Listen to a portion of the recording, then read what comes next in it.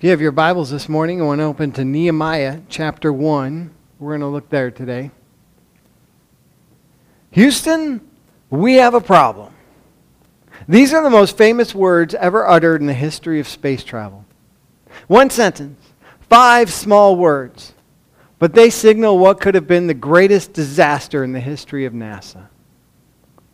April 13, 1970, astronauts Jim Lovell, John Swigert, and Fred Hayes were in the lunar module, Apollo 13. They were 200,000 miles from Earth, 5/6 of the way to the moon, 55 hours into their flight, and disaster struck. A mysterious explosion rocked the ship and left it less than 2 hours from becoming a permanent tomb in space. The crew watched in horror as the cockpit grew darker, the air grew thinner, and instruments went blank. And Captain Jim Lovell on the radio uttered those famous words, "Houston, we have a problem." Yet those words marked what would become in the archives of American space travel our finest hour. See, as we begin this new year, I want to begin with this series of messages in the book of Nehemiah. Because Nehemiah was about a man who faced what seemed to be an impossible task, an unsolvable problem, unbelievable challenge. And because of it, he experienced his finest hour. You know, I know throughout this year we have faced some unbelievable challenges. And I don't believe they're done. I imagine 2021 we will face some new challenges, and hopefully through them we will experience our finest hours. I mean, if you think about it, life is a lot like Apollo 13. You can be cruising along in that cozy little spaceship of your life, enjoying the scenery. Except you're not looking at the moon and the stars and the galaxies. No, you're watching your little ones play t-ball. You're watching your beautiful wife nap on the couch or enjoying a great game of golf. And all of a sudden, there's an explosion in your life. And your spouse walks in and says, "Houston, we have a problem. I don't love you anymore." The principal calls from school and says, "Houston, we have a problem. Your child is on drugs." The doctor looks you in the eyes and says, "Houston, we have a problem. There's something on the x-ray and it doesn't look good." And all of a sudden, the walls of your life crumble before your very eyes. See, Nehemiah was an expert wall rebuilder in all of the Bible. Now, let me give you just a background of this book so we'll understand the story and how it relates to what all of us are forced to do in everyday life. Many years before this book was written, Jerusalem was destroyed. The Jews were deported to Babylon, which was located in today Iraq. And 50 years later, the Jews were allowed to return to Jerusalem and rebuild the temple. For 90 years, Jerusalem itself sat in ruins. The city wall was destroyed, the gates were burned, and the people were totally demoralized. And everyone was saying, "Houston, we have a problem." But nobody was saying, "I've got a solution," until Nehemiah steps in. And this is his personal spiritual journal. It's a first-hand account of a wall builder on how to rebuild broken down walls. You know, Nehemiah is truly one of my favorite books in the Bible, and it's because it's the first book on leadership ever written.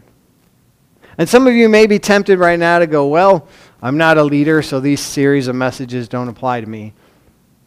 But I want you to understand this. John Maxwell describes leadership as influence. And since everyone here has influence in someone's life, everyone is a leader. If you are a father and a husband, you are a leader of your home. If you're a stay-at-home mom, your job is to lead those kids most hours of the day. With the people you work with, your friends at school, those people you know that you have any influence at all, you're a leader. I mean, whether you're a corporate executive, a school teacher, an office manager, a systems analyst, a stay-at-home mom, a student, whatever, there is so much we can learn from the book of Nehemiah. Anybody here have a touchy boss? So did Nehemiah. Anybody here under a lot of stress have to handle criticism? So did Nehemiah. Anybody ever get discouraged over what seems to be an impossible problem to solve or possible work to complete? So did Nehemiah. Anybody here have walls broken down in their life? Maybe your walls of marriage are broken or the walls of your family are broken. Well, Nehemiah is the expert in rebuilding broken down walls. And now rebuilding can be more difficult than building from the beginning.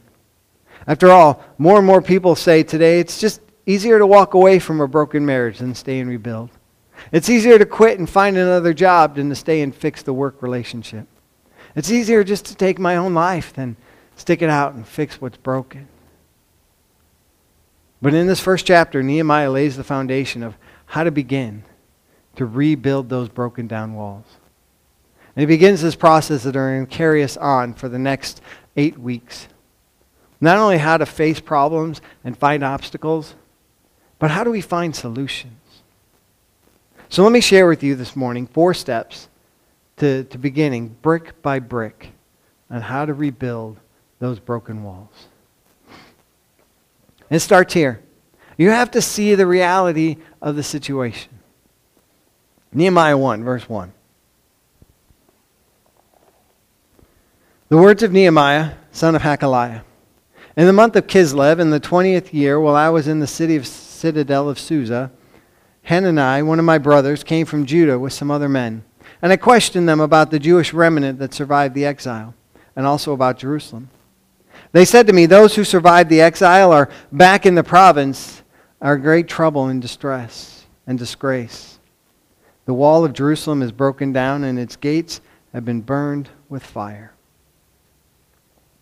See, someone once said, understanding the problem is half the solution.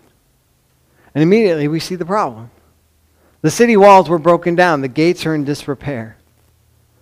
Now, we don't use walls to protect our cities and our homes today, right? We have fences, we have gates, we have alarm systems, we have radar. Actually, our entire country has this invisible wall around it in the form of an organization called NORAD, the North American Aerospace Defense Command. Their motto is deter, detect, defend. And they use ground-based radar, airborne radar, satellites and computers, and every square inch of earth and space is monitored for incoming attack. Now, you can imagine what would happen to this country if those communications were destroyed, if those computers malfunctioned. We could be in trouble. See, in effect, that is what happened in Jerusalem. Because walls were the only means for protection for a city. Where there are no walls, there is no protection. So in Jerusalem, the people were defenseless, vulnerable to attack, open to harassment. And because of this, they were discouraged. See, whenever an army would overtake a city, the first thing they would do, destroy the walls. Because broken down walls were a disgrace. And in this case, not only a disgrace to the people of God, but disgrace to God himself. See, let me share with you how important walls can be. Think about it. Walls of fidelity protect marriage. Walls of marriage protect the family. Walls of the family protect our community. Walls of our community protect the state. Walls of our state protect the nation. Now, before you ever can solve a problem, you've got to understand it. You've got to look and see the reality of the situation. Jim Collins wrote a book called Good to Great, a great leadership book. And in that book, he describes how just a very few good companies have become great companies. And he said one of the marks of those companies going from good to great is the willingness to confront the brutal facts. See, we have to do that in church as well, don't we? We have the challenge to rebuild walls. Within a 20-minute radius of our church, there are thousands of people that see no importance of what we do. They have no affiliation to church whatsoever. These are walls that need to be rebuilt. Within 20 minutes of this church, home after home after home, there are marital walls falling down, financial walls falling down, spiritual walls falling down. As you confront the brutal facts in your own life, maybe that news is not good for you. You've lost your job. Financial pressures seem to never end. You have to see the doctor next week because of that spot on the x-ray. You know, I was astounded to read that 1 out of every 7 parents have a child with a learning disability. 1 out of 8 have a child with a mental or emotional problem. 1 out of 10 have a child on drugs or alcohol. 1 out of 10 is dealing with a pregnant teenager. See, one of the first lessons in Nehemiah is you can't solve a problem you're running away from. You can't get the right answers until you ask the right questions from the right people. Meaning people who will shoot straight with you, who will tell you the truth. See, that's what Nehemiah did with his brother because he wanted to see the reality of the situation. And then you share the responsibility for the situation. Continue, verse 4. When I heard these things, I sat down and wept. For some days I mourned and fasted and prayed before the God of heaven. And then I said, O Lord, God of heaven, the great and awesome God, who keeps his covenant of love with those who love him and obey his commands. Let your ear be attentive and your eyes open to hear the prayer your servant is praying before you, day and night for your servants, the people of Israel. I confess the sins we Israelites, including myself and my father's house, have committed against you. We have acted very wickedly toward you. We have not obeyed the commands, decrees, and laws you gave your servant Moses. See, did you notice Nehemiah uses the pronouns we, not they? You'll never solve a problem if all you do is try to find blame and put it on somebody else. I mean, Nehemiah could have easily said, you know what? It's their problem. Let them deal with it. But he didn't. I read about these two ladies that they had never flown in an airplane before, and they were afraid of jet planes. But they agreed to finally fly in a prop plane. It was a double-engine plane with about 30 passengers, and they took off, and not long into the flight, they heard a weird noise.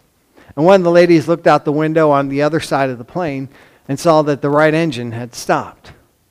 And her friend looked at her and said, oh no, what do we do now? And the other lady said, oh, I wouldn't worry about it. That's their side of the plane. See, have you ever shared the blame for something you really weren't involved in? You ever taken the heat over something that directly you had nothing to do with? If you're going to rebuild walls, you've got to be willing to sit where other people sit, walk where they walk, feel what they feel. Because you can look at our society in one of two ways. You can stand on the sidelines and say, things really ought to be different.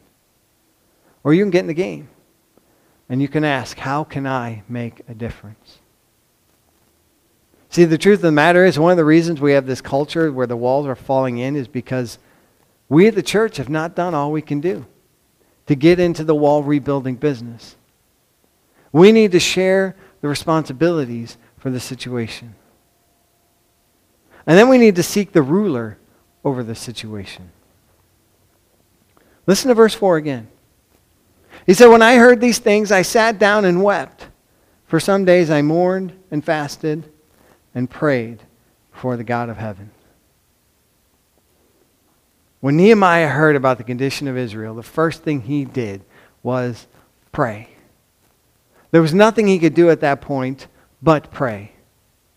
Because at that time, as you're going to see, he was in the wrong place with the wrong job, working for the wrong person. If you don't learn anything else from this book, learn this. Whenever you face walls that are falling down, whether it's your life or the life of your family or your job or your friends, the first place to go is God. When you go to God's Word, when you fast, when you pray, when you seek His face, He will give you the solution. See, it's important to notice how he prayed, because really it's one of the great prayers in the Old Testament. See, first he reminded God of His revelation to His people. Right? He said in verse 8, remember the instruction you gave your servant Moses, saying, if you are unfaithful, I will scatter you among the nations. But if you return to me and obey my commands, then even if you're exiled people at the farthest horizon, I will gather them from there and bring them to the place I have chosen as a dwelling for my name. He remembers this promise and recounts this promise that God had made earlier to the people that were facing broken down walls. And then he speaks of God's relationships with His people. He said in verse 10, now these are your servants and your people. He was saying to God, these are your people, your servants, they are your responsibility. And if you don't come through, everything is lost. And he spoke about God's redemption to His people. He said in verse 10, whom you have redeemed by your great power, by your strong hand. What he was saying was this. God, do you remember? Do you remember how you redeemed your people when they were in bondage in Egypt? How you delivered them from the bondage into freedom? Well, the same people you redeemed yesterday are the people you must rescue today.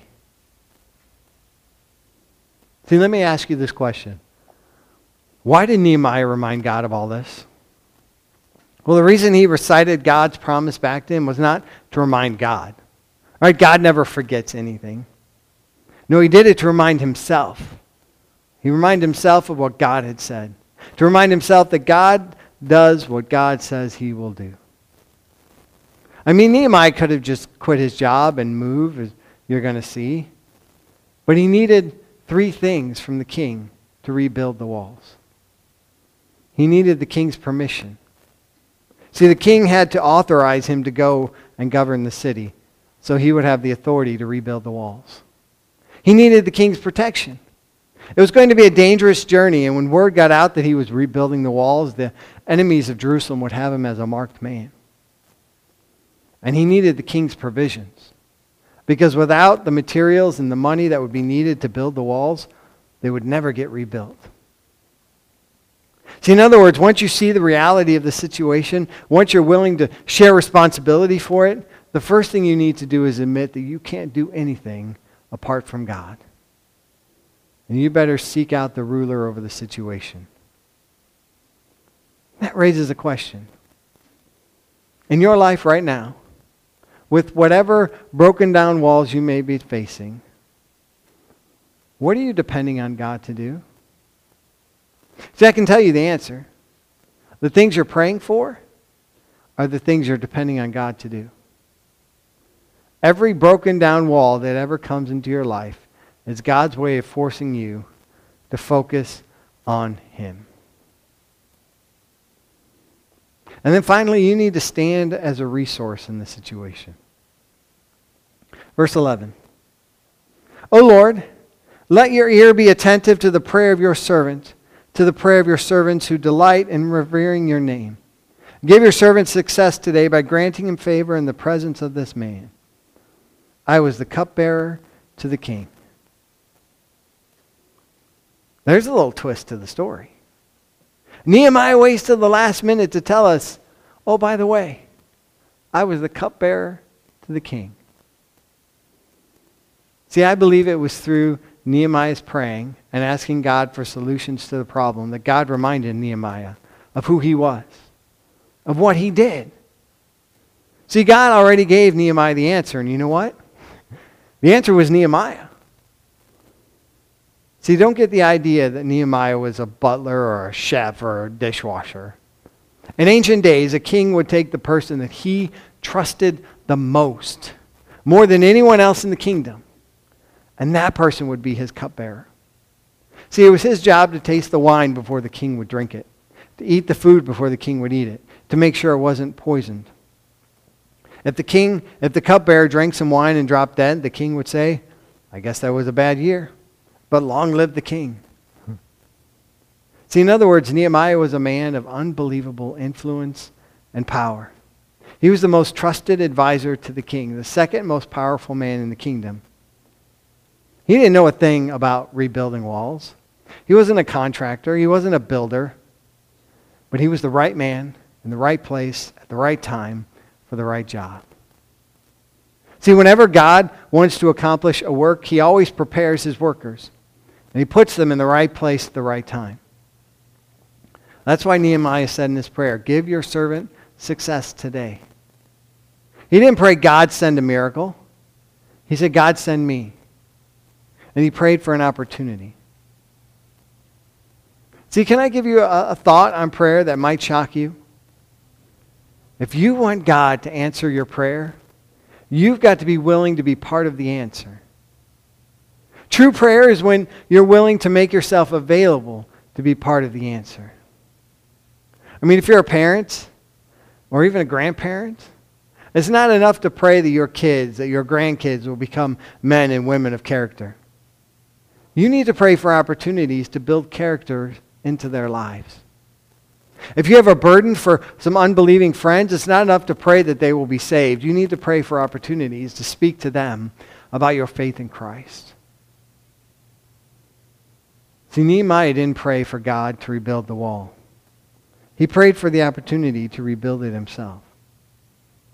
And there's the difference between dreamers and leaders. Dreamers dream about things being different. Leaders determine how to make a difference. But let me warn you, answered prayer and rebuilt walls come at a cost. Nehemiah was going to have to give up that corner office and that corporate card and the company chariot, going to a city he's never seen, to a people he didn't know, taking a 2-month trip across the desert filled with danger, laying his life on the line. There's a cost to be borne, a price to be paid in rebuilding walls. But because he was willing to pay the price, to carry the cost, that in 52 days those walls get rebuilt, gates get restored, and people are rejoicing. So I believe there are times in every man's life where we have what I call a Nehemiah moment. And it's that moment when you come to a fork in the road, and one leads to comfort, and one fork leads to sacrifice. And you have to decide whether you're going to serve yourself or serve God. Whether you're going to lay up treasures on earth or in heaven. You have to make up your mind whether you're going to care more about your comfort or his kingdom. See, the greatest ability Nehemiah had was availability. And there are no problems that people can't solve, but there are people unwilling to solve them. Houston, we have a problem. In your everyday life, your home, your marriage, your job, where you work, where you live, where you play, where you go to school, you have the opportunity to get involved in the lives of others and help rebuild walls. That's the Nehemiah moment. Are you willing? Are you willing to roll up your sleeves and get to work? Are you willing to share the peace and joy that only comes through a relationship with Jesus Christ? Or maybe this morning you need to begin there. You need to surrender your life to begin that relationship with Jesus Christ. If that's the case, come. Come down after service and talk to me. Stop by church this week and visit with me. Just don't let another week, another opportunity go by. Would you pray with me? God, we thank you for Nehemiah. We thank you for the lessons that we can learn from him. And Lord, I pray you help us as we look at our city, our county, and we see the many lives that need you. Lord, I pray you give us the strength to be a part of the solution, to stand as a resource for sharing your gospel. Guide us as we let others know about that peace and that joy that only comes through a personal relationship with you. We thank you, Lord. And we pray all this in Christ's name. Amen.